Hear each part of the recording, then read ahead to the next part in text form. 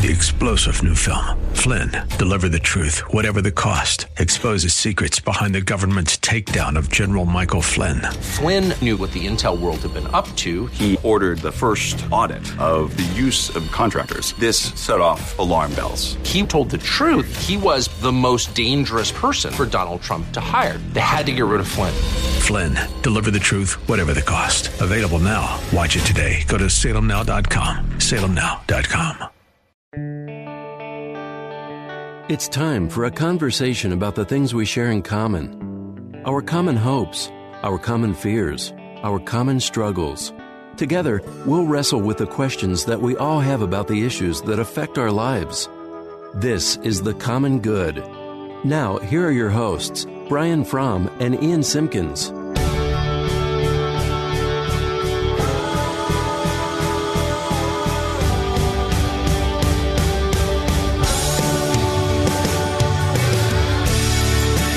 Welcome to The Common Good on AM 1160, Hope for Your Life. My name is Brian Fromm, joined by Ian Simpkins. We're excited to be with you on this Tuesday afternoon. You can find us online at 1160hope.com. You can find old shows there or on Facebook at The Common Good Radio Show. That's The Common Good Radio Show. Also, if you could subscribe to The Common Good wherever you get your podcasts. On what? Your mobile device. On mobile device, your exactly. Mobile devices. Well said. Ian, somebody asked me the other day, what is the goal of your guys' show? What are you trying to do? And I always think you say it well. So when someone asks you, what's the goal of The Common Good? What are we trying to accomplish? How do you say it? You put me on the spot. I am. For me, I usually say something to the effect of life is messy. We want to enter into the tense, the things that don't have easy answers, things that don't tie up with a nice bow, but to also engage with the stuff that we have in common. We hope that the people listening have a diversity of experiences and backgrounds, and to start first, what are the things that we share in common that we can talk about, hopefully to bring some good to the world, but also living in the common space, right? The mundane, ordinary space seems to be where most of us live our life most of the time, not usually a mountaintop or a valley. So how do we actually think and talk intelligently about just this common life that we all share? See, I like how you do that. Thanks, man. Good job. Good job. That's our goal for The Common Good. Again, I'm Brian Fromm. I'm lead pastor at Four Corners Community Church in Darien, Illinois. And Ian is the teaching pastor at Community Christian Church, the Yellow Box in Naperville, Illinois. Hey, what better way to start a Tuesday afternoon, Ian, than with Justin Bieber? I mean, we're always talking about Justin Bieber on the show. You pro Biebs? Are you a believer, as they used to say, or maybe still say? Are you a believer? Okay, I'm going to say this, and I realize this is going to be fuel to your fire. I'm ready. His new stuff, I'm so excited. His new stuff is not that bad. I could go with that. It really isn't. I'm not a believer. I think, honestly, I'll also say this. The fact that he's not more screwed up, given the kind of upbringing and how quickly he rose to superstardom, is kind of a miracle. I'm not saying he's not a little bit, but he's had his moments. He's a legitimate musician, and his new stuff, honestly, is not that terrible. You know what that makes you? Oh, gosh. A believer. It doesn't. I haven't seen the contract laid out that specifically. Well, I want to focus on an interesting story with Justin Bieber, and it's this, that recently he confessed to a, quote, self-imposed year-long celibacy prior to his marriage, and he said the reason was, I wanted to rededicate myself to God. And you get some really interesting things in this article from Justin Bieber, some really good and some not so good. But I think one of the interesting things is just this on-again, off-again Christian kind of connection for Justin Bieber. He's kind of, you'll read stories where he's like with Carl Lentz and Hillsong in New York City. Right. And then you'll read him going kind of off the edge. And it kind of really goes back and forth, which is really interesting. Which to me is probably an indication of a real struggle, a real journey. Like I think a lot of people's journeys would more closely resemble that, but we're just not mega superstars, so no one sees it the same way. But I think he's young. He's had a really riddled past, and I don't know. I find like I'm defending him way more than I thought that I would. But like when I see him go back and forth, I think, man, who among us hasn't felt some of that back and forth? Okay, I'm totally in. Okay, maybe I'm not totally into this whole Jesus thing. Okay, I'm back, and I don't know. Like his just happens to be on like a global platform. Yeah. And so specifically around this issue of premarital sex, he says, he was very candid. He said, I think I literally had an addiction, that he was living the rock star lifestyle, if you will, right? And he made a commitment before God, and this is before he had ever met his fiancée, and who is since married. he made a commitment of like, because I want to grow in my faith and rededicate myself to God, I'm going to take more seriously the biblical teachings on sexuality and say, okay, maybe I'm going to try this out. He basically in this article says, God doesn't make rules. Instead, he tells us things that are good for us. And Bieber said, I'm going to give that a try. Yeah, and he sometimes gives rules, too. Exactly. Good point. Valid point. But he said, Bieber said, God's like, I'm going to try to protect you from hurt and pain. I think sex can cause a lot of pain. What I hear Bieber saying is it's caused him a lot of pain. It caused him a lot of pain. And so soon after this, Justin Bieber met or began dating Haley Baldwin. We sound like a TMZ show today. Kind of enjoying this. Isn't that the goal? Of the Baldwin family, right? Alec Baldwin, Stephen Baldwin, all them. He met Haley Baldwin, and they got married very quickly. They are now married. And now both of them are kind of on this journey of faith. But here's the paragraph I want to read from you for Justin Bieber, okay? Talking about premarital sex and talking about marriage. Bieber says this: sometimes people have sex because they don't feel good enough, because they lack self-worth. I think that's right. Women do that, guys do that, and I want to rededicate myself to God in that way because I really felt it was better for the condition of my soul. Amen, right? Wow. Yeah. I think he's on to something, but we're going to take a turn here. And I believe that God blessed me with Haley as a result. There are perks. You get rewarded for good behavior. Yikes. What are your thoughts about that whole paragraph in general? Yeah, it's again, how old is he? He's in his mid-20s. Okay, so he's still on. I mean, I have to remember that just because he's been a superstar for as long as he has been, he's still a kid. And I think that he's identifying some things that maybe are true for his experience. You know, the things that we run to when we lack identity and purpose. I'm not saying that's true for everybody, and I think he leaves that space for interpretation there. But the idea that you get rewarded for good behavior is sort of like a modern karmatic expression, right? As long as I do the right things, and God's obligated to reward me in return. It's sort of like a sexual health and wealth gospel a little bit, right? Yes. If I do these things, then these things are guaranteed to happen. Which that's a problematic trajectory. I think when it comes to our relationships, when it comes to our money, when it comes to our theology, the thought that like, as long as I play by the right rules, then God's obligated. He's like a big celestial pinata in the sky.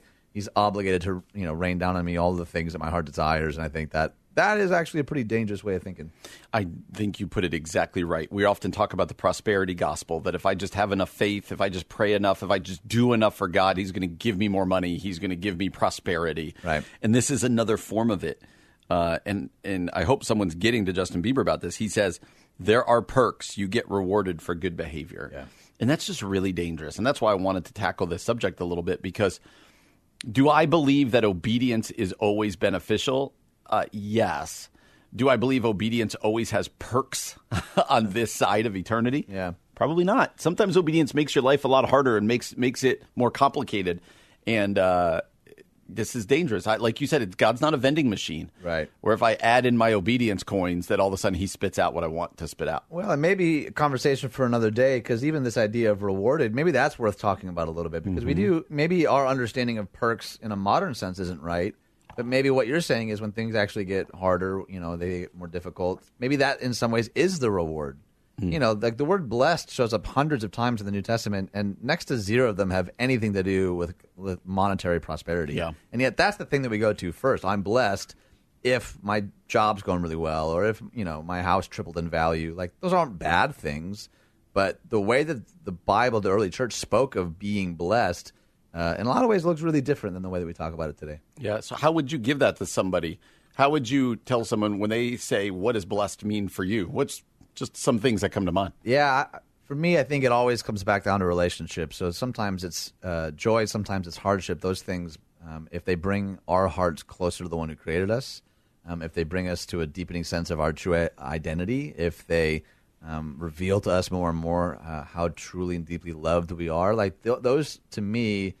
Again, I'm not knocking a parking spot, towards the front of the mall or getting a job that pays more. For it, yep. And some of those things can be really good, and you can do great things with those resources. I just think, at the end of the day, I want to be really careful to have a a relational understanding of God and not a transactional one. Yep. Because the moment my obedience is the debit card to his ATM, then by inference, every time I don't get the thing that I think I'm deserved, well, then it's got to be God's fault because my two-dimensional theology doesn't allow for any other nuance. So if something happens that I don't want to happen, then I'm obligated to blame God for it. That's gold. Folks, if we can get that our relationship's not transactional, and that God is not always promised to give us what we think we deserve at all times, and that's what makes the gospel good news. That is important for us. Well, we're off and getting started on this Tuesday afternoon. This is The Common Good on AM 1160. Hope for your life.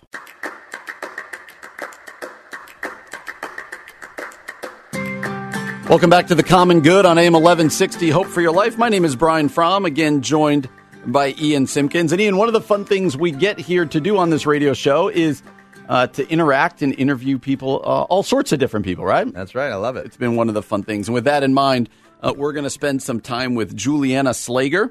Juliana is the artistic director and resident choreographer for Ballet 5/8. She was instrumental in co-founding Ballet 5/8 in 2012. She has enjoyed training and mentoring her first generation of aspiring artists in Ballet 5/8 School of the Arts, pre-professional and conservatory program. So, Juliana, thank you so much for joining us. We really appreciate it. Oh, it's my pleasure. Thanks for having me. Yeah, and we're having you on for a specific purpose because there is a specific ballet coming up this weekend, I believe. Can you tell us more about that?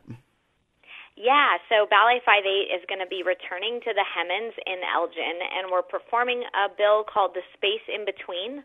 And the first act is The Four Seasons of the Soul, and the second act is the title program, The Space in Between, which is inspired by The Great Divorce by C.S. Lewis. Oh, wow. Love that. Okay, so Juliana, I mean, it's obvious that Brian and I are both prolific dancers, and we dance all the time. So that's a joke, obviously. But Brian was looking at his phone. I don't know that he caught it. But for anyone listening, what's a reason, or maybe multiple reasons, someone would go to the ballet? If someone's thinking like, "Well, I'm not a dancer. I don't know much about dance." Would you just cast some vision about why that is? Why that's an important outing and something worth making time for? Yeah, absolutely. No, I hear that all the time. I think there's some, nervousness if you're not a dancer or you don't feel like you understand dance to say, man, is this really for me? Is this really something that I can enjoy? And, I mean, let's be honest, is it worth the time and the money that it takes to go and see one? And so I think those questions are totally valid and very much understandable. And I think what I would say is that dance is truly the language of all people because it is not in English or French or Spanish. It's the language of the body. And we speak through the body every day. 80% of communication is nonverbal. And so dance actually gives you the opportunity to kind of sit back and watch and kind of enjoy both the intellectual and visceral aspects of what the human body can do, and you'd be surprised at how much you can understand, even if it's your very first time, because it's that universal language of dance. Most people come to the theater expecting for things to go over their heads, and they're pleasantly surprised that they really feel engaged and engulfed in the music and the movement and all of the incredible artistry that goes into making a dance. That really comes across probably more strongly than you might guess at first wondering. Tell us a little bit, if people are like, yeah, you know what, I want to go, I'm going to do this. Tell them a little bit more about what they'll see. So how long is the ballet? What is the age of the performers? Just paint a picture of what they'll walk into on that day. Yeah, so anyone who enjoys music, art, or sports, you will love the ballet because you've got all three happening. And that very first opening piece, The Four Seasons of the Soul, is set to the iconic score by Vivaldi that was recomposed by Max Richter. So the music in and of itself, honestly, is a great reason to be there and to just enjoy the incredible 21st century sensibility that Max Richter wove into Vivaldi's classic score. And you'll see dancers from across the United States. Our professional dancers are from all over the place. The youngest performer on stage, I think, is 18 for this show, and the older ones, we will not tell you how old they are. Their dignity. But Yeah, they're all, young adults to middle-aged adults, and they're professional dancers from all over, and they are prolific in their incredible ability to storytell through the athleticism of dance. So that first piece is really based on athleticism. You see the dancers moving through the seasons, spring, summer, autumn, and winter, and you see how the seasons of the weather actually can correspond to some of the seasons we go through in life, and it really paints a picture of hope in all times, the ups, the downs, all the things we experience as humans. It paints a beautiful kaleidoscope during that first act. That sounds brilliant. So, Juliana, Brian and I are both pastors and both big C.S. Lewis fans. Can you tell us a little bit why The Great Divorce? Why something based on, I love The Great Divorce. That was a really meaningful book for me. But why did you choose that as sort of a jumping off point? Yeah, so The Great Divorce, I think, for me as well, was really eye-opening. C.S. Lewis has such an incredible way of taking extremely dense concepts and kind of creating a story that you can understand. And I think the line that really captures me from The Great Divorce is the fact that the gates of hell are locked from the inside. And that idea fascinates me because you often hear people saying, how could God send people to hell? How could he do that to people that he loves? Why do we have heaven? Why do we have hell? And I think Lewis's point is that hell is not a place that God kind of throws people away and throws them into torment, but rather hell is kind of the logical end to our selfish hearts. Where we kind of follow our selfishness to its logical conclusion, which is a place without God, where God is totally removed and where we are fully gratifying the desire of the flesh. And that's kind of the picture that's painted in The Great Divorce. But then Lewis doesn't stop there. He goes, but there is a way to know eternal life. And so he kind of walks through this vision of what it could look like to move through the valley, which is this passageway up a mountain. And you see a lot of these people from Greytown that are trying to move up this mountain, but they are not able to climb all the way up to heaven because at some point each one of them chooses their own selfish desire above God. And so I just find that very telling of my own heart to know that in so many ways God is standing there at the door knocking and extending his arms to us, but we choose ourselves instead. And that is how we end up in the most miserable of situations. It's not that God is pushing these things on us, but more that we're choosing that direction, whether we recognize that in ourselves or not. But then the good news is that heaven is real, and I love how C.S. Lewis talks about it. He says that heaven is the realest reality. It's where you are your truest self, and the few people that decide to lay down their selfish desires and pursue God, they end up in this most incredible reality of heaven, where everything is more true and more real and more beautiful than anything they could have possibly imagined. And so I feel like that leaves such a good taste in your mouth of saying, hey, that is what I want. That is worth laying down my selfish pursuits. It's worth giving up everything to pursue that. That's great. That sounds fascinating. Juliana, just to close this out, we want people to come to your performance. So give us again the time, the cost, the location, and most importantly, where people can go to get tickets. Yeah, so the performance is this weekend. It's February 16th. It's at 7 p.m. at the Hemmons in Elgin, and you can get tickets at ballet58.org. Ballet is BALLET and numbers 58.org.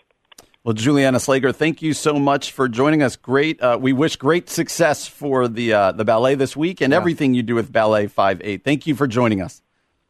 Thank you so much for having me. Have a great night. Well, you're listening to The Common Good on AM 1160. Hope for Your Life. I'm Brian Fromm along with Ian Simpkins. Again, this is The Common Good on AM 1160. Hope for Your Life.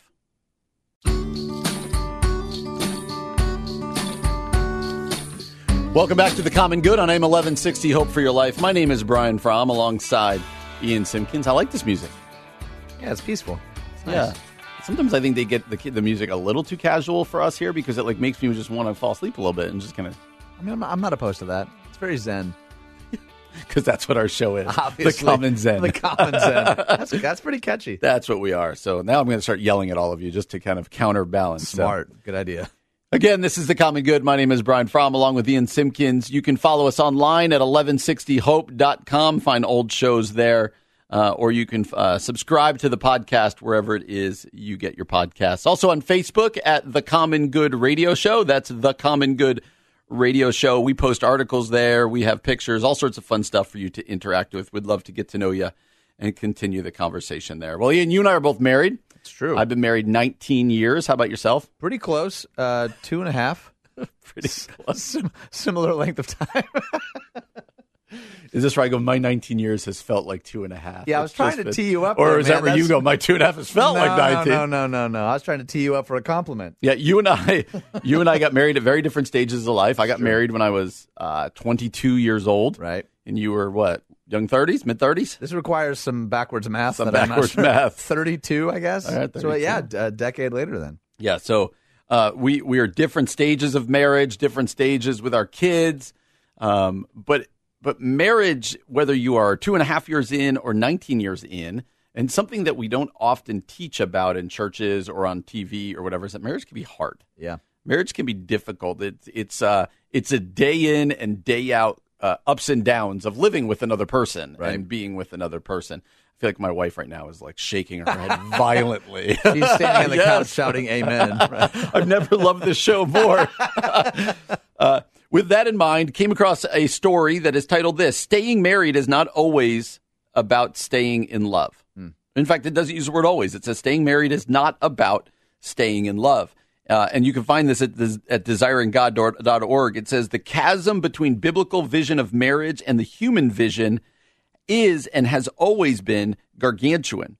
Some, like our own culture, have such low, casual, take-it-or-leave-it attitudes towards marriage as to make the biblical vision seem ludicrous to most people. So your thoughts on what does our culture say about marriage? But I'm more interested in what is the Bible, what is the kind of the Christian worldview of marriage? You know, and I can't pass this up, and I think I did this a couple of weeks ago. Even just this phrase, biblical marriage, I think we have to be really careful, particularly as pastors, when we talk about, we want a biblical marriage. We'll go New Testament. Well, okay, even that gets tricky, though, right? Even that's not cut and dry. You have, Paul and Jesus, who are the predominant voices of the New Testament, likely neither of which were married. So, when we talk about biblical marriage, you're like, which one? Which marriage in particular are we looking after? And again, I don't know. Sometimes articles like this, I think the thesis, the central big idea is spot on to elevate what it is that we're talking about when we talk about marriage. Yeah.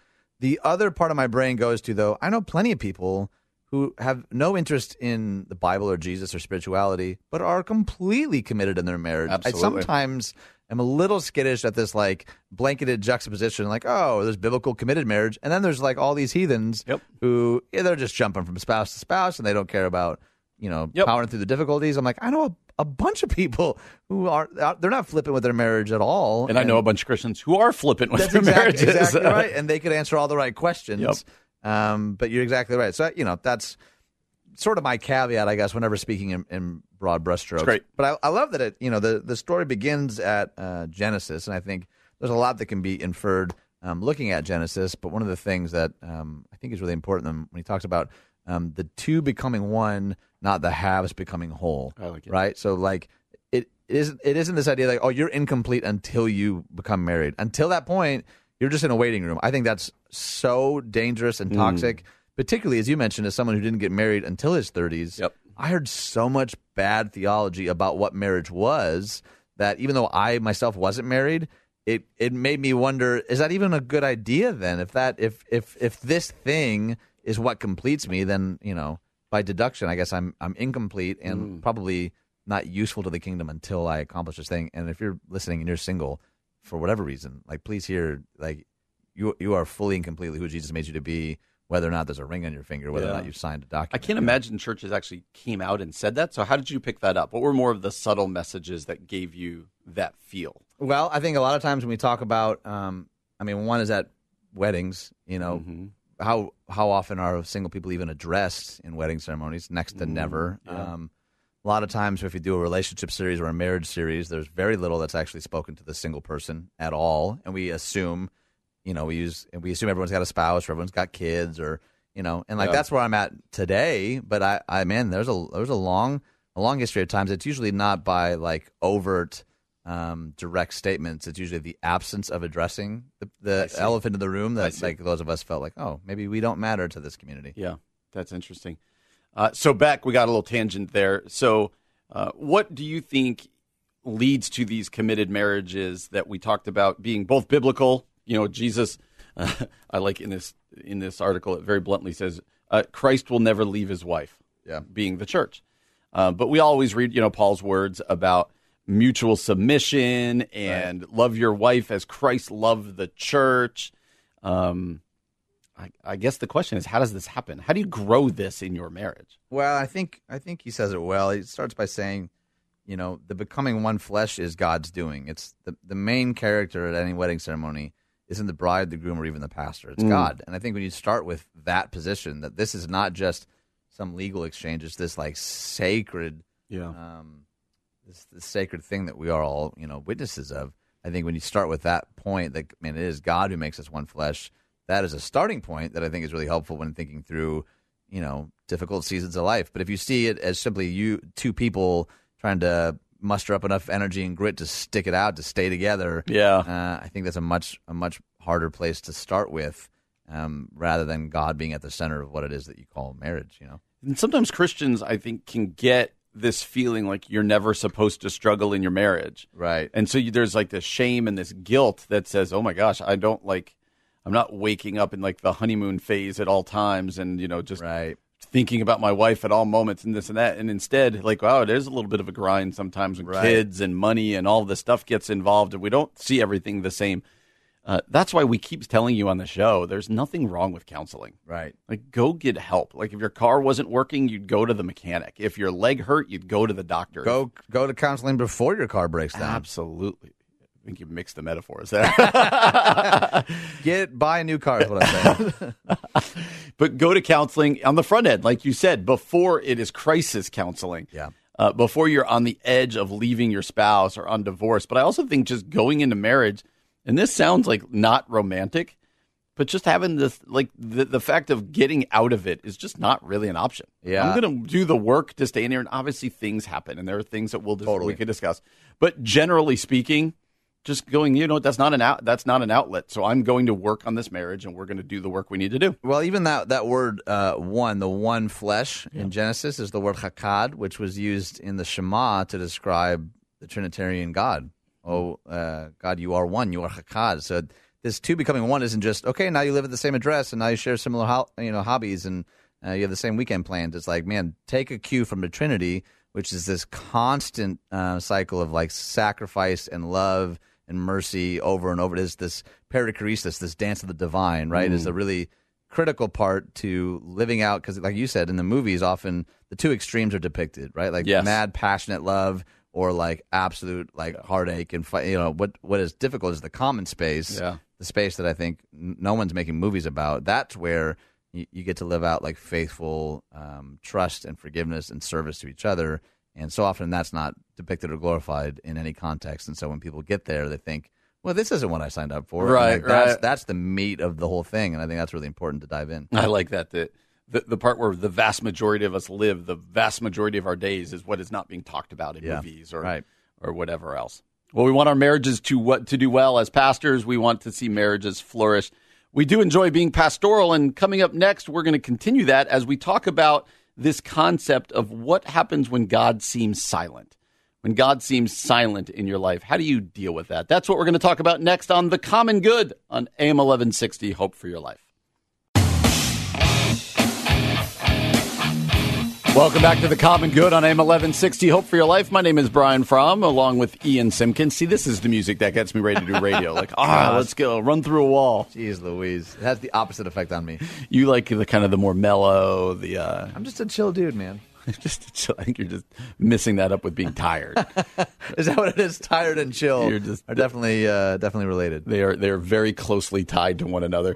Well, again, you can find old shows of ours online at 1160hope.com. You can follow us on Facebook at The Common Good Radio Show. That's The Common Good Radio Show. You can also subscribe to our podcast wherever it is that you get your podcast. Well, Ian, we always tell people, you and I are both pastors. I'm the lead pastor at Four Corners Community Church in Darien, Illinois, and you are the teaching pastor at Community Christian Church in Naperville, Illinois. God, I keep getting that right. I'm glad. I keep going. You say that we always tell people that? I don't always tell people that.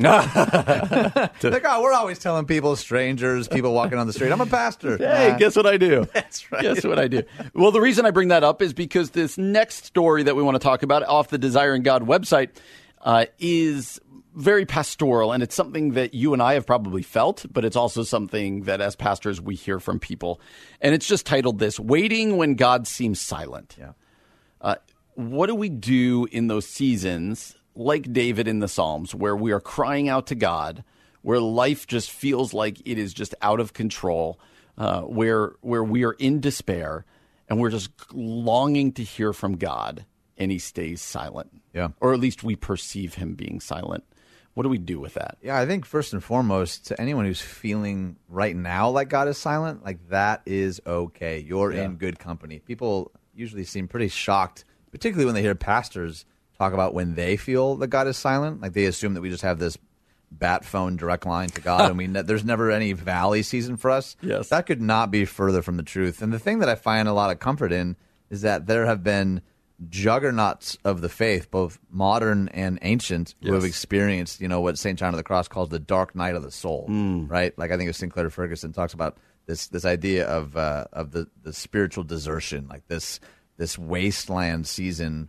And if we're honest, we've all felt that, whether you've been walking with the Lord for a long time or you're like brand new to even just figuring this whole thing out. Like that, I think it has to start first with recognizing, being honest about those feelings, that sense. Even Mother Teresa, they found some journals of hers years after she passed where it was almost a decade of feeling like God was silent. And you're like, Mother Teresa, who's like a punchline of holiness, of like closeness to God, right?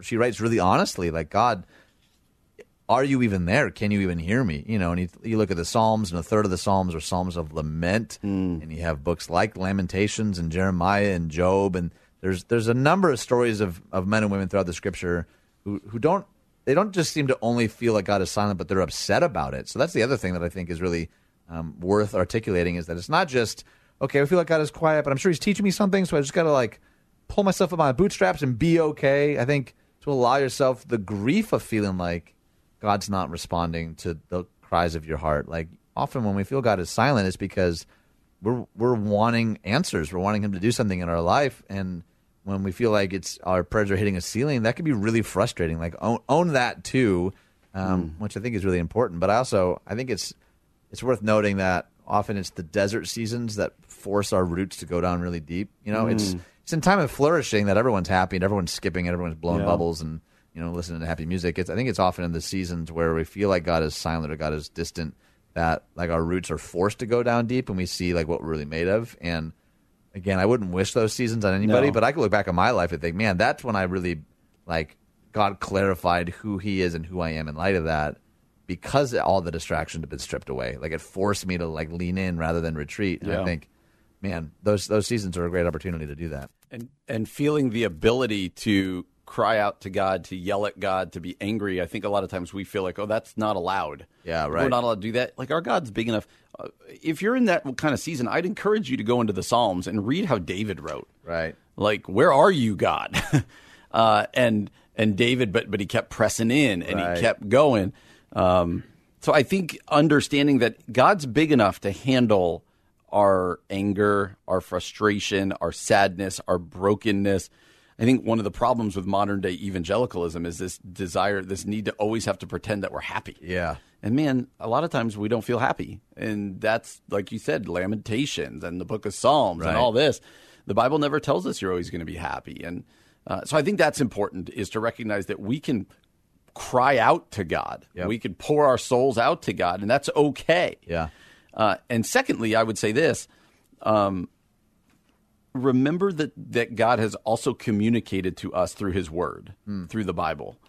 And that even in the midst of, these spiritually dry seasons, or this where is God, like we still have access to his word, and we could still be diving in and chewing on it and learning, not just learning, but connecting with God there. Yep. That oftentimes we'll ignore in our darkest times, when probably the way you talk about roots, we probably need to be in the Word more. Yeah, right. When right. our life feels like it's crumbling around us. Well, and I think it's an important distinction too, that silent is not the same as quiet. I think sometimes God is quiet, but our lives are so filled with noise, or we're only seeking God in the noisy spaces. Right. I think of Elijah in 1 Kings, right, where he retreats after this massive spiritual victory to a mountain, to a cave, and it says that God wasn't in this earthquake and this fire and this wind, like these really dramatic expressions. He was in the still small voice. Yep. The Hebrew word there's like this really enigmatic, beautiful word that means the sound of sheer silence. Like I think,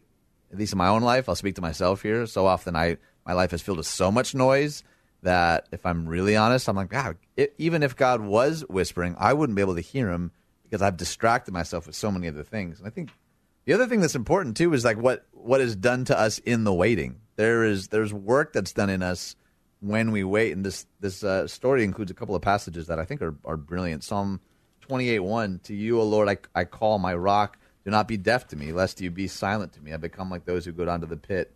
Psalm 83:1, O God, do not keep silent, do not hold your peace or be still.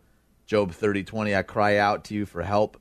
You do not answer me. I stand and you only look at me. And this idea of in the waiting, don't retreat, but cry out. Yeah. That God would rather us yell at him than to leave him alone. Like that to me is such a, like, even think about your own kids. Yep. Like I would much rather my kid go toe to toe with me than to run away from home. Yeah. And I think if God's a good father, that even when it feels like we're waiting, and maybe we really are, to lean in rather than run away, and that God can handle it. And that Scripture's filled with stories of men and women doing just that. Yep. What is that if not an invitation to do the same? Yep. To say, hey, we included this in the book, that you don't need to be afraid Yeah. of doubt and fear and confusion and heartache. Like, bring that to God even when you're not totally sure he's listening. Yep. Like, that is such an invitation, I think, to cry out in every season. Yeah, and I love the passage out of the book of Psalms that says God is close to the brokenhearted. Right. Like, it is oftentimes at rock bottom where God meets with us most deeply. And then I think if you keep hearing the phrase you and I keep using, it's like in those moments you can either run away or you can lean in. Yep. And our encouragement for you is to lean in. Yep, absolutely. I think Andrew Murray's book "Waiting on God" is actually a great resource for that. It's helped me kind of have eyes to see, okay, what could God be forming in me or chipping away in me in this season of waiting, asking that question even in the midst of heartache, like, okay, what is it that God wants to do in and through me as a result of this? Yes. Which is hard to do because I often go to, why isn't he listening or why isn't he responding? Yeah. And learning to grow in maturity to say, okay, what might he be doing beneath the surface in me that needs to happen in this way? So it's in the good times and the bad that we can be growing in our faith, understanding more about God. So hear from us that we're preaching to ourselves too. In those moments, lean in. Lean in. Well, this is The Common Good on AM 1160. Hope for your life. Coming up next, we're going to ask the question, is religious freedom for everyone? That's the question on The Common Good on AM 1160. Hope for your life.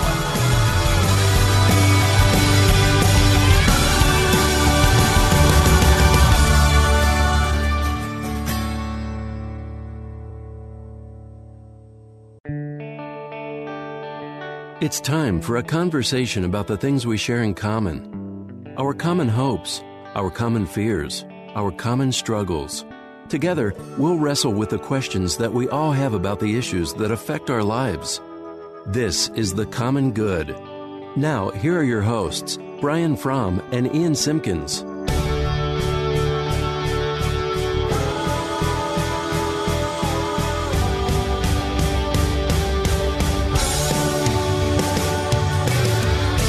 Welcome back to The Common Good on AM 1160. Hope for your life. My name is Brian Fromm, joined again by Ian Simpkins on this beautiful Tuesday afternoon. Anything's beautiful in Chicago, right? As long as it's not a polar vortex or like our bar is really low. Inside, right? Yes. Beautiful from inside. The bar is really low. Well, it's gray, but it's not minus 80, so Right, we're good to right. go.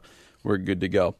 Well, you may have seen the story this past week that brings into question this concept of religious freedom. Out of the New York Times, tells the story about a man by the name of Dominique Hakim. He was sentenced to death in Alabama, and late on Thursday, he was sent a message by the Supreme Court that they ruled 5-4 against his ability to have his imam present, even though that there are Christian ministers and chaplains available at the death row. At the maximum security prison. And this got a lot of people going about, well, like, wasn't it his religious freedom that wasn't being served here? Yeah. And it raises all sorts of questions, not just to this specific story, but in general. Are we good with religious freedom for all religions, or is religious freedom just for the one that we want it to be for? Well, the story later says, writing for the dissenters, Justice Elena Kagan called the majority's decision profoundly wrong. Here's what she writes.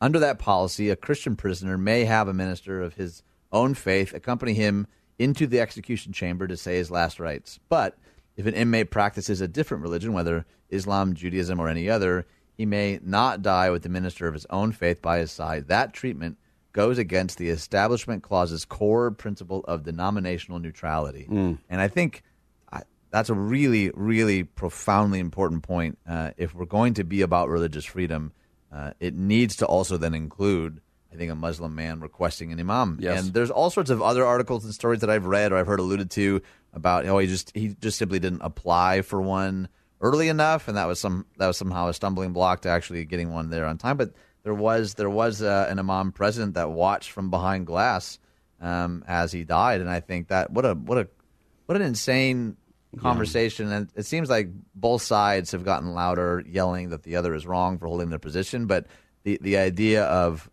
really most prisons having an infrastructure in place where Christian priests would already be trained to be able to give the last rites, and that somebody else would have to be on their game to apply for one in time, I guess, to have access. I realize that there's some security concerns there, right.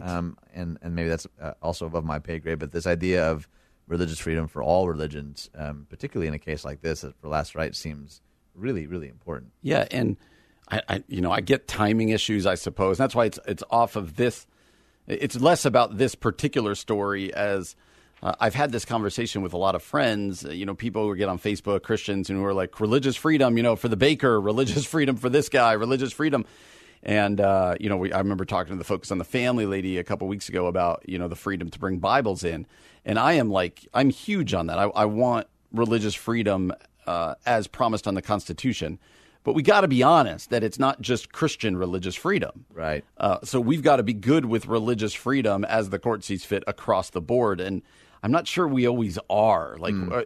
To be honest with you, if we truly believe in religious freedom, then it's the Christians who should be standing up for the Muslims' religious freedom, right. For the Buddhist religious freedom, for the religious freedom of Judaism, all of that, because we realize that they're interconnected. Yeah, and I think it's not just about the rights of people in certain legal situations, but that's a 24/7 kind of situation. I read a couple of days ago that there was a Texas mosque that was destroyed.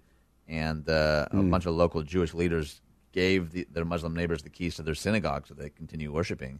And I remember reading that story, thinking, "Yeah, that's right. That's what it's about." These two groups are saying we don't agree on a whole lot, but this tragedy is our issue as well because we're neighbors, because we're in this together. Both of our holy books talk about loving your neighbor, and so nobody was forcing these Jewish leaders to hand over the keys. They were compelled based on the faith that they ascribed to. Some wrong was done to you, and even though we don't agree, we're not quote unquote in the same tribe. That's an affront to an image bearer of God, and so we're going to put our money where our mouth is, and we're going to quite literally give you the keys to our space, our sacred space, so that you can continue worshiping. There's something really beautiful about that kind of love and service to one another that transcends political lines and religious lines. And I think, that's a story that's all the way from Texas that, resonated with me up here in Chicago. I think there's something to that. There is. And it sounds like love your neighbor as yourself. Yeah, a little bit. And as opposed to just love your tribe as yourself. But even I just think it's, we bang the drum of religious freedom so often. Christians want the government out of our religion. Yeah. Muslims want the government out of their religion.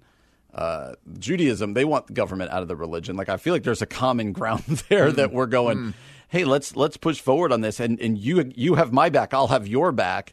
Even though we're totally different. We'll disagree on a lot of stuff, but let's have that conversation. But The one thing we can agree on is that that the same freedoms I'm hoping for my religion, I'm hoping for you as well, because this isn't a religious issue. This is what our country's founded on, right? This is a constitutional issue. And I think it has to go beyond hoping. I think it's one thing to say, man, I hope religious freedom and right for you, but I'm not actually going to advocate for it. I'm not going to actually stand up for you. Like, I think, I don't know, depending on what circles you find yourselves in, sometimes it's so easy to get wrapped up in like fighting for your own tribe's rights, which I'm not saying don't do it. Yes. I mean, I'm sometimes saying don't do it, but that it's easy to get a little myopic that we're only fighting for our rights, and there is sometimes I think this perpetuated myth that as Christians the world's always at war with us, and I think sometimes that looks differently than the way it's been perpetuated. But are we advocating for the religious rights of the people in our own neighborhoods? And I'm not saying. Let's say some guy, starts his own religion that just wants to inflict pain on other people. I'm not saying advocate for those rights at all, but to have someone's like holy man or a priest be with them in their last moments seems like something that as Christ followers, in which case we're often the majority, to stand up and be a voice for those that don't have a voice or don't have any leverage in those circumstances to say, hey, we still disagragree profoundly on a number of issues. But I'm gonna stand up for his rights in this regard because that's the right thing to do. Yeah, and Justice Sonia Sotomayor around this in her dissent said that the majority was undermining the Constitution's, quote, foundational principles of religious tolerance. And in doing so, she said the court was sending a message to members of minority religions in our country that they are outsiders, not full members of the political community. And here's the scary part. Like for Christians, if we're just going to be just self-aware here, we might be the majority religion now. Doesn't mean we will be a generation from now or 2 generations from now. And we don't want this to be religious tolerance just for the majority. Yeah. I think that's a good caution, man. Well, this is religious freedom is not. This will not be the last time we'll tackle this one. Coming up next, we're going to talk about men's roles, women's roles, toxic masculinity. We're going to jump back into that one. That's on The Common Good on AM 1160. Hope for your life. Welcome back to The Common Good on AM 1160. My name is Brian Fromm. I'm the lead pastor at Four Corners Community Church in Darien, Illinois, joined again by my co-host, Ian Simpkins. Ian is the teaching pastor at Community Christian Church in Naperville, Illinois. Well, Ian, we wanted to talk a little bit. Remember a week ago or so, we talked about that Gillette ad about toxic masculinity that was flying all over the internet. And you and I had some disagreements, some agreements about it, what was good, what wasn't. But it was getting at an issue within our culture of what role does gender play? What is a man in our culture in this day and age and all of this? Yeah. On the website Desiring God, they weighed in, and it's pretty conservative, and they've got a certain bent. They weighed in with an article entitled "Play the Man You Are," and it is asking the question of what role does gender play in our culture now? What's it mean to be a man? What's it mean to be a woman? And I'm curious, just how you're doing with this one. Well, the title is "Play the Man You Are," and the subtitle is "Will Effeminacy Keep Anyone from Heaven?" And so it's a long story. It's a long article. It goes on to unpack a number of different biblical examples of different types of gender expressions and this one particular author's interpretation of them. And there's a couple of places where I think it goes just a little off the rails, and then the more that I read, the more confused I am by what he's trying to get at, but B, a little frustrated by sort of the myopic perspective of what, in his mind, biblical godly masculinity looks like. And I've heard this particular version of this kind of ethos a number of times in a number of different places, but never in this particular sense. And it kind of goes on to talk about men who struggle with womanly behavior, and in a number of places in this article is pretty demeaning of men expressing any of that kind of womanly behavior. If that's in any way, it's talking about acting womanly is to act cowardly in battle or gentle in touch or care, which, by the way, gentleness is a fruit of the Spirit, not a feminine virtue, just so that we're clear. And I think what's frustrating to me, and I think I can kind of pick up a little bit of what he's going after, but it misses the mark in a massive way because it completely, disregards any of the feminine qualities it seems to be bashing in the person of God himself. There's a number of places in Scripture that talk about like a mother hen longing to gather his chicks or her chicks. Like we've created this like engendered God that I think is so often this, big bearded Zeus muscle man in the sky, and we assume that all of our depictions of masculinity need to look like that, and we sort of seem to downplay any of the quote unquote softer traits of this God that we say all the time that we're made in the image and likeness of. And so for me, this is way deeper than should men wear skinny jeans or, like what should the tone of their voice sound like? The answer to that is like? no, by the way, but yes. But if you want to, like, your theology is not threatened by wearing skinny jeans or if you happen to have a higher pitched voice. Like this article seems to kind of go after literally one of the category headings is the gay vibe.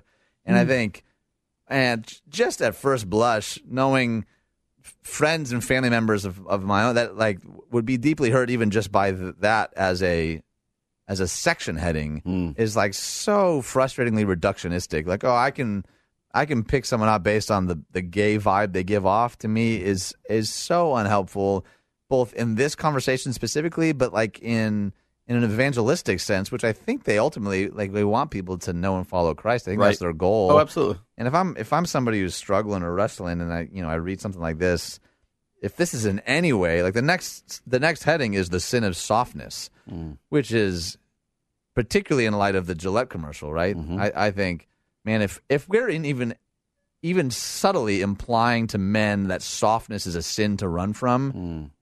We've made a grave mistake. Yeah. And I'm not saying there isn't times to be strong, to stand up, but to in any way communicate like, oh, softness is that's we need to leave that to the women is so frustratingly misguided to me, and I think often perpetuates the kind of masculinity that the commercial was going after. So let's move this ball forward a little bit this way. Because I think what this article is trying to get at is, they say it in the second paragraph, right? Some teachers can no longer say boys and girls in the classrooms. In some school districts, young men can go in the girls' locker rooms.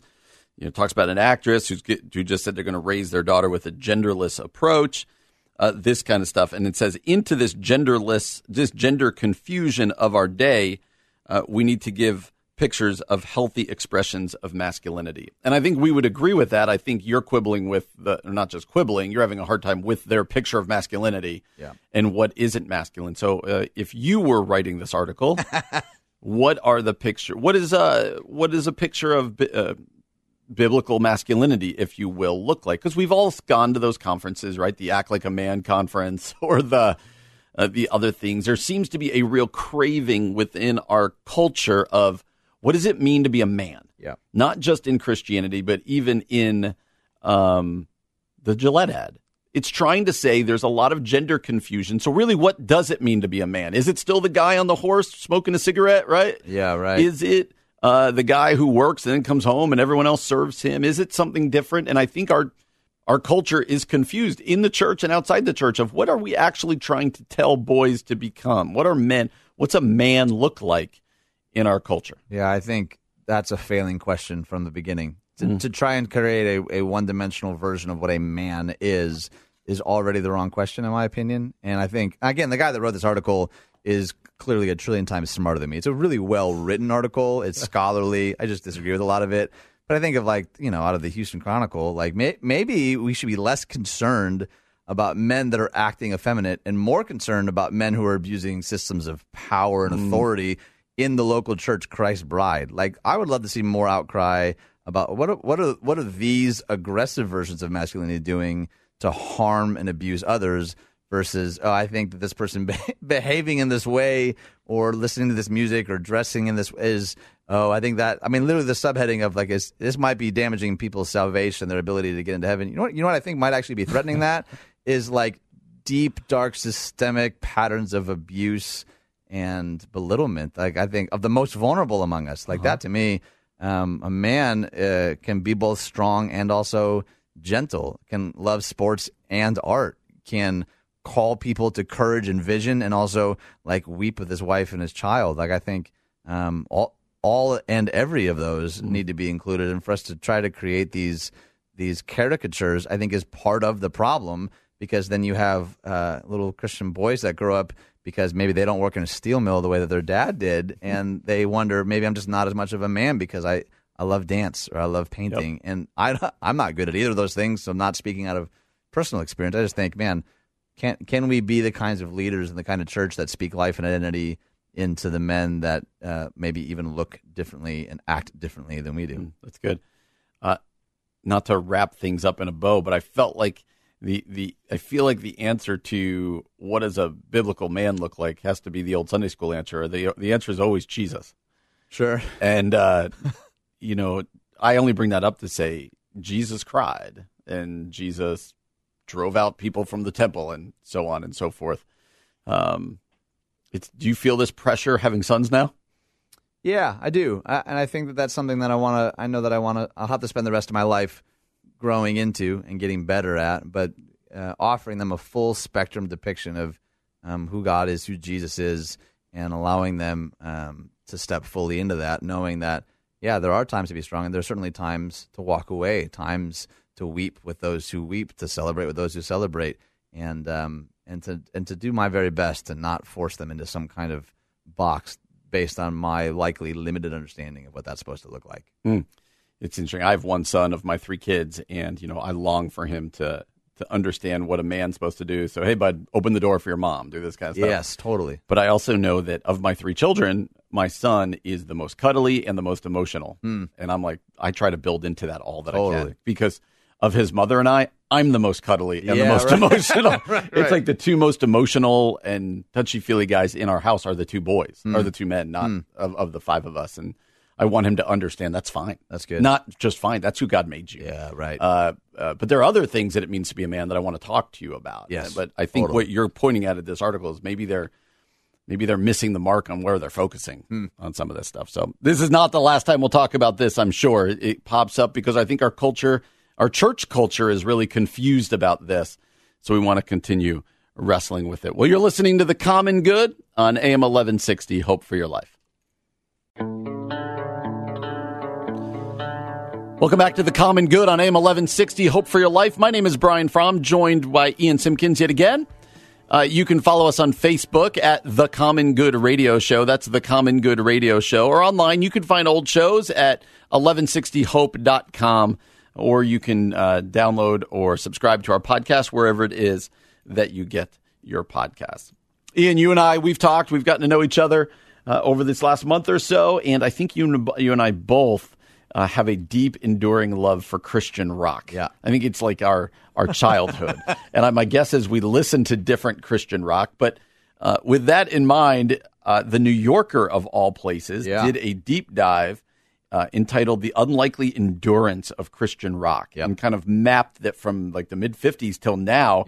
Christian rock has changed and morphed, but it's always been. Yeah, and if you have a spare 30 minutes, it's a long one. But I can't encourage you enough. If you're even remotely into Christian music and the history of it, The Unlikely Endurance of Christian Rock, it is a brilliant deep dive into the history and the twists and turns. And like I kind of, my introduction to music in general was like The Who, Led Zeppelin, Fleetwood Mac, and then about the same time that I was starting to kind of take my faith seriously, and I say kind of in air quotes because I wasn't really yet, but I was discovering that there actually were Christians making music that I wanted to listen to, and it, based on how old I am, it started with like the DC Talk, Audio Adrenaline, but then I really fell in love with punk rock for a long time.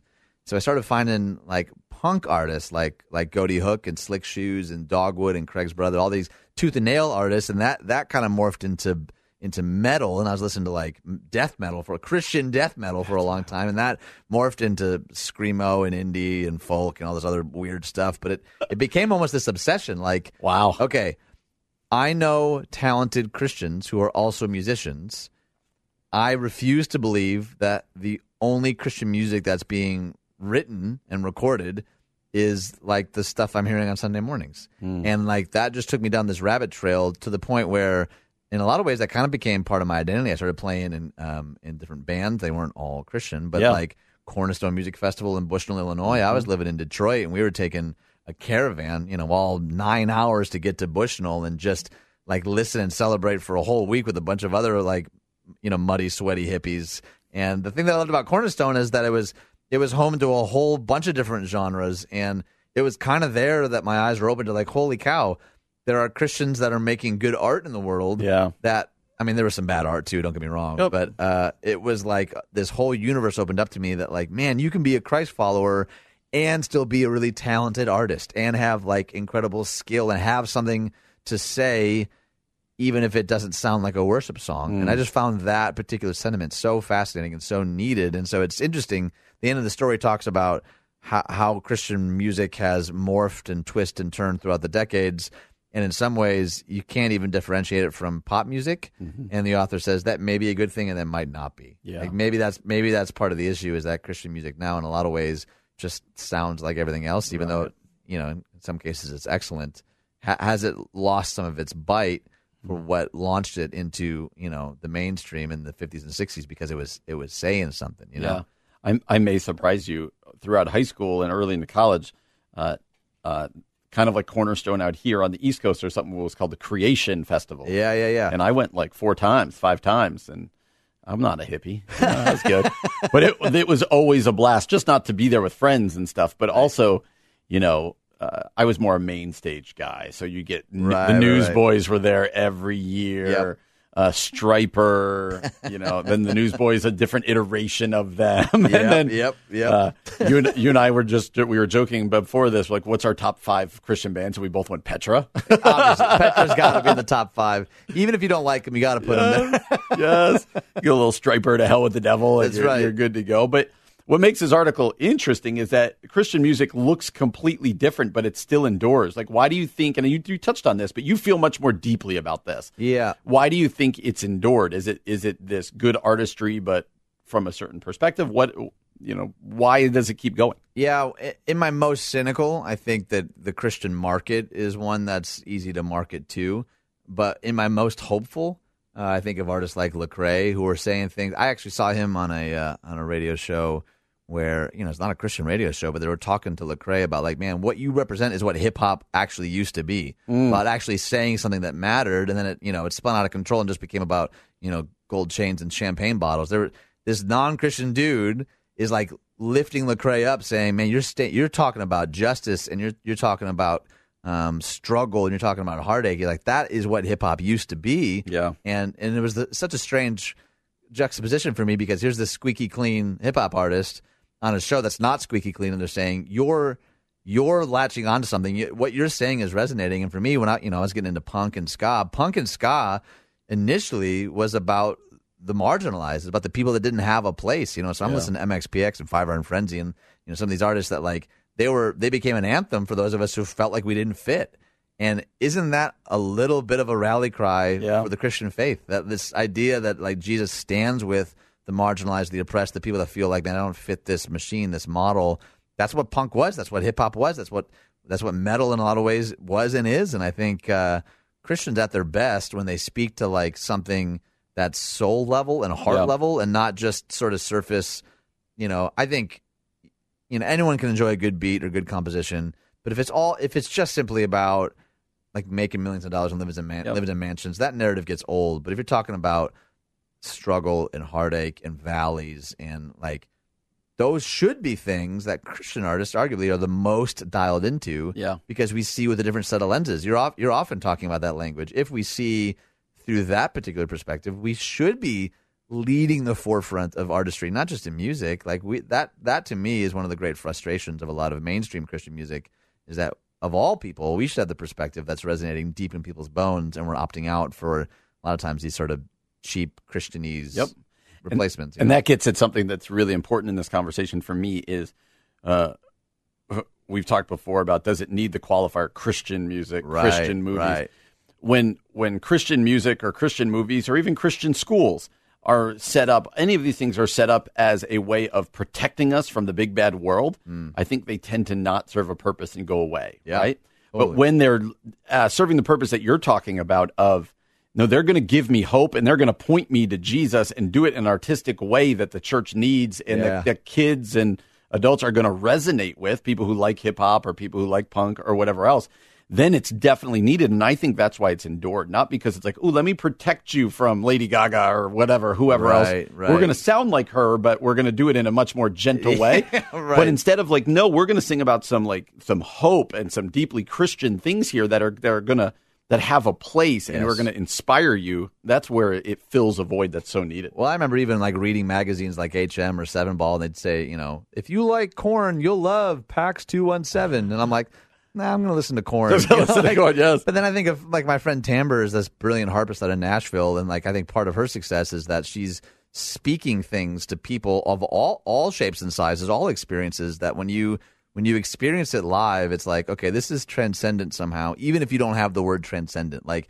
her artistry creates, in a lot of ways, these worship spaces, in my mind, that people experience the divine in a unique way that they don't just sort of living their 9 to 5 at this kind of treble level noise all the time. It's something that resonates. And I think people everywhere are longing for something like that. All right, total unfair question for you. You get to heaven one day, hopefully, right?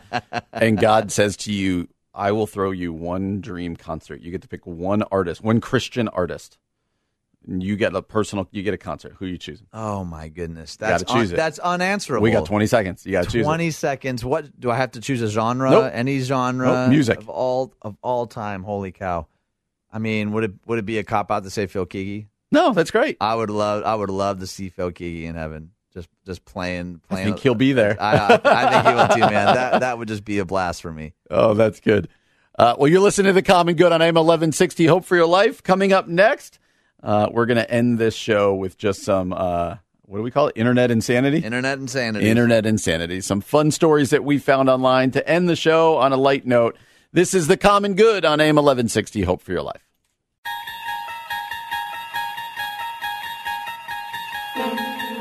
Welcome back to The Common Good on AM 1160. Hope for Your Life. It's time to end the Tuesday show with some internet insanities. You're not going to say land the plane or... No, that's worn out, man. That's a Monday thing. Now it's worn out. All right. That's fair. Yesterday, I think I used land the plane. I think we used pull the boat into the dock. You keep saying we like I have anything to do with that. Who just brought it up now? That's true. Touche from. Who just brought it up? Well, the goal of this is to... we find stories online that are just crazy and make us laugh, try to send you home from your work day with just some good laughs. I have had some pastors thank me for this particular portion of the show because they say it's really great fodder for sermon illustrations. Awesome. And I don't know what kinds of sermons people are writing that these stories are useful, but that makes me happy. Hey, if you're that pastor out there doing that, please just say... As I heard on The Common Good on AM 1160, let's get a little, we want a little promo here. That's shameless. No, I'm not asking for their offering plates. Okay, I'm just asking for a little promo.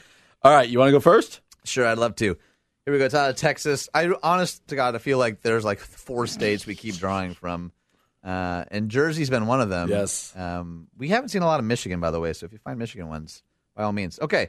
A Houston family said they were charged more than $1,600 for a Domino's pizza order that should have been less than $20. I argue even less than that. $20 is already overpaying for Domino's. That is so true. You can get cardboard for free at any dumpster near you.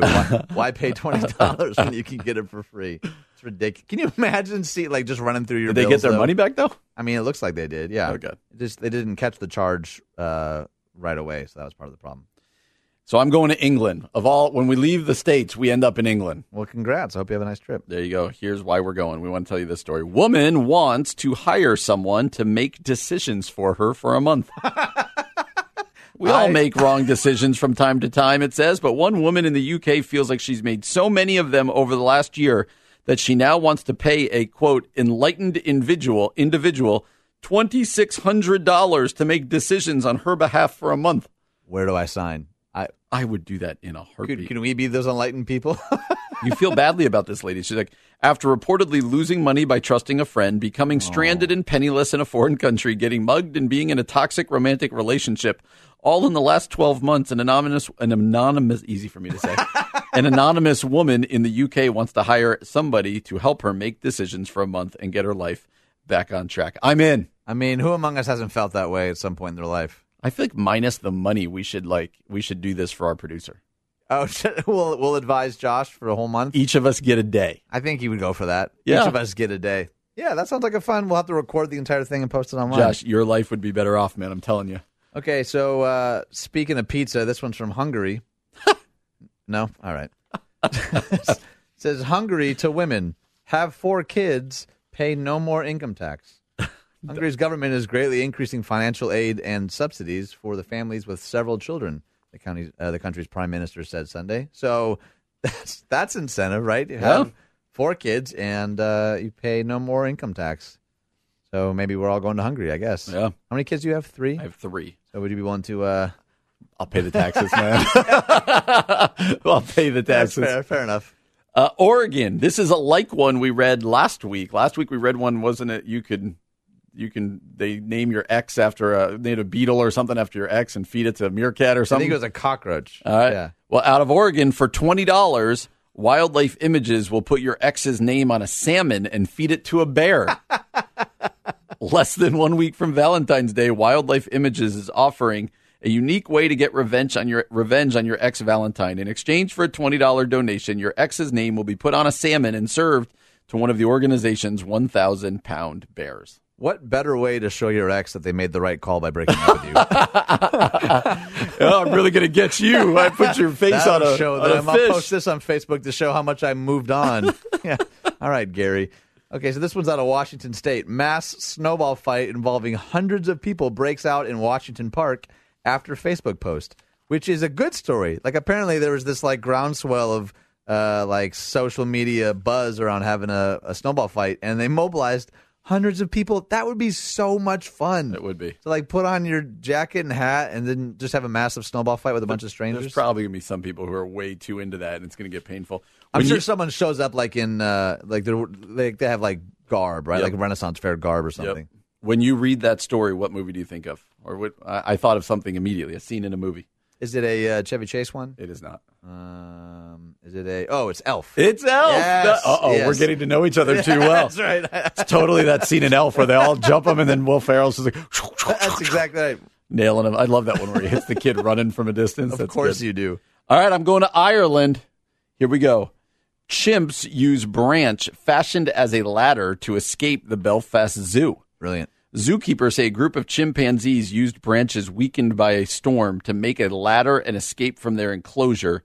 Video filmed Saturday by visitors showed several primates scaling a wall and perching atop it, with one walking down a path outside the enclosure. This is 2 weeks ago. A rare red panda escaped from the same zoo when its electric fences failed. Whoa. The animal was recaptured in the driveway of a nearby house. 2 points to this one. Sure. One, probably don't go to the Belfast Zoo for a while. Yeah, I was writing that down. The Belfast Zoo seems to be having some issues. 2, I think we all deep down believe the animals are going to overtake us at some point. Oh, it's going to happen. They just fashioned a ladder, man. Yeah, that's Planet of the Apes Then, stuff right then there. you're going to see them like taking parts of the ladder, making them into weapons. There's a red pandas meeting them on the street. We're going. Have you seen a red panda, though? I wouldn't mind a society run by red pandas. I'd be fine with that. They're the cutest creatures I've ever seen. That would be a much cuter society, that's for sure. You say that until you're run by the red panda, and That's a it's good not point. nice to you. So They'll play this clip over 30 years from Ian, now. you wanted the red panda. What You a got the moron. red panda. All right, here's my last one. It's out of Texas.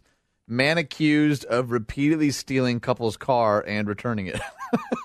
A man is accused of stealing an elderly couple's car in the middle of the night while they were asleep and returning it before they woke up.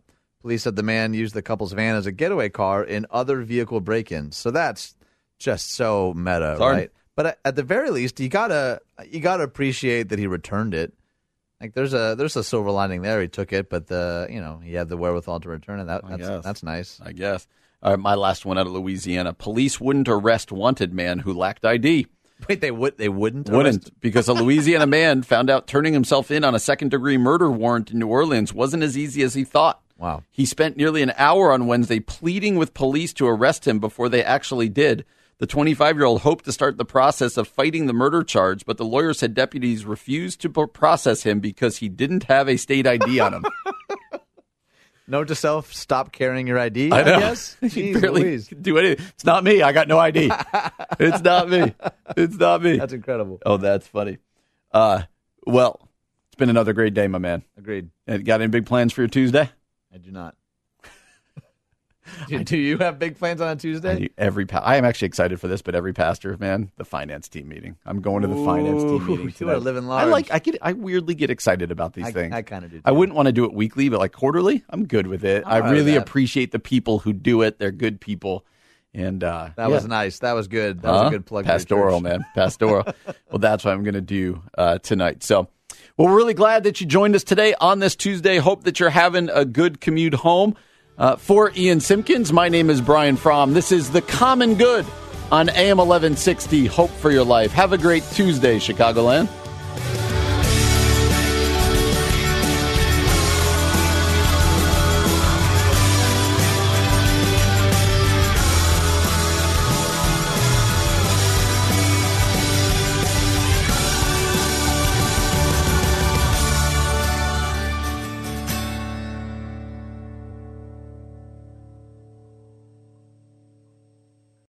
Three-star General Michael J. Flynn, head of the Pentagon Intelligence Agency, knew all the government's dirty secrets. He was one of the most respected generals in the military. Flynn knew what the intel world had been up to. He understood its funding. He ordered the first audit of the use of contractors. This set off alarm bells.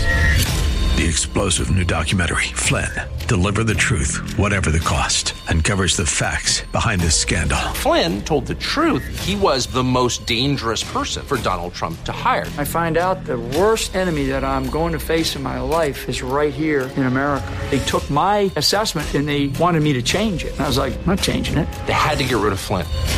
With in-depth interviews, archival footage, and never-before-seen personal records of the man behind the headlines. I just felt like I was drowning. Flynn, Deliver the Truth, Whatever the Cost. Available now. Watch it today. Go to salemnow.com. salemnow.com.